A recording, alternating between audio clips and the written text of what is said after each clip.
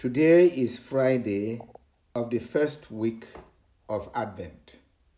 Our readings today are taken from first reading, Isaiah 29, verses 17 to 24. The gospel reading is from Matthew chapter 9, verses 27 to 31. The readings of today point out the fact that the mark of faith is our humility. God is all powerful, but he uses his power to show his loving mercy, his love. And Jesus never boasted of who he was. Rather, he wished in his discretion to be hidden. God can do all things. Whenever he wills it, the book of wisdom says, power will attend him. But yet, it shows that those who have power must be kind.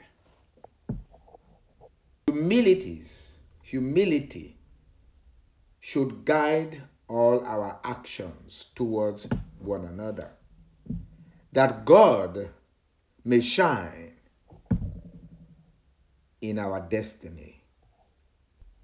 Humility helps us to conquer the war of persecution against us and show in our lives who God is for us, what God can do for us. In the first reading of today,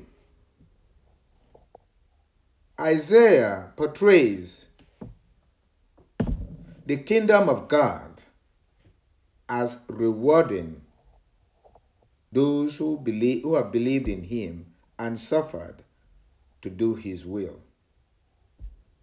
But a very little while, and Lebanon shall be changed into an orchard, and the orchard be regarded as a forest. On that day, the deaf shall hear, the eyes of the blind shall see. The lowly will find joy in the Lord, and the poor rejoice in the Holy One of Israel. For the tyrant will be no more, and the arrogant will have gone. All who are alert to do evil will be cut off. When God shows up, those who are faithful will be strengthened. He said, therefore, thus says the Lord, the God of the house of Jacob, who redeemed Abraham. Now Jacob shall have nothing to be ashamed of, nor shall his face grow pale. With faith and humility, we shall be in awe of the God of Israel. And those who err in spirit will acquire understanding, and those who find fault shall receive instruction. This is the enlightenment for those who believe in God. Humility helps us to maintain our life in God, especially during persecution. Humility is the glue that unites us with God and makes us persevere in the truth. Humility makes us see from the heart. Humility reveals to us clearly that the Lord is my light and my salvation. We have no one to fear in our hearts. In the gospel reading of today, Jesus shows the determination and the faith of those who were blind. They were hungry to see the will of God. Sometimes people are kept in darkness by those who fake God in the world because of their material resources. Those who wish to be worshipped by the world. Their eyes are open, but their hearts are empty. They see nothing. But those who were physically blind were not bitter. In their humility, they heard the word of Jesus and believed that Jesus could cure them.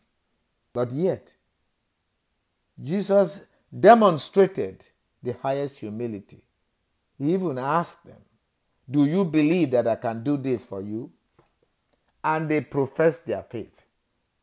And after he has cured them, he asked them not to broadcast his name openly, but they demonstrated what the Lord has done for them.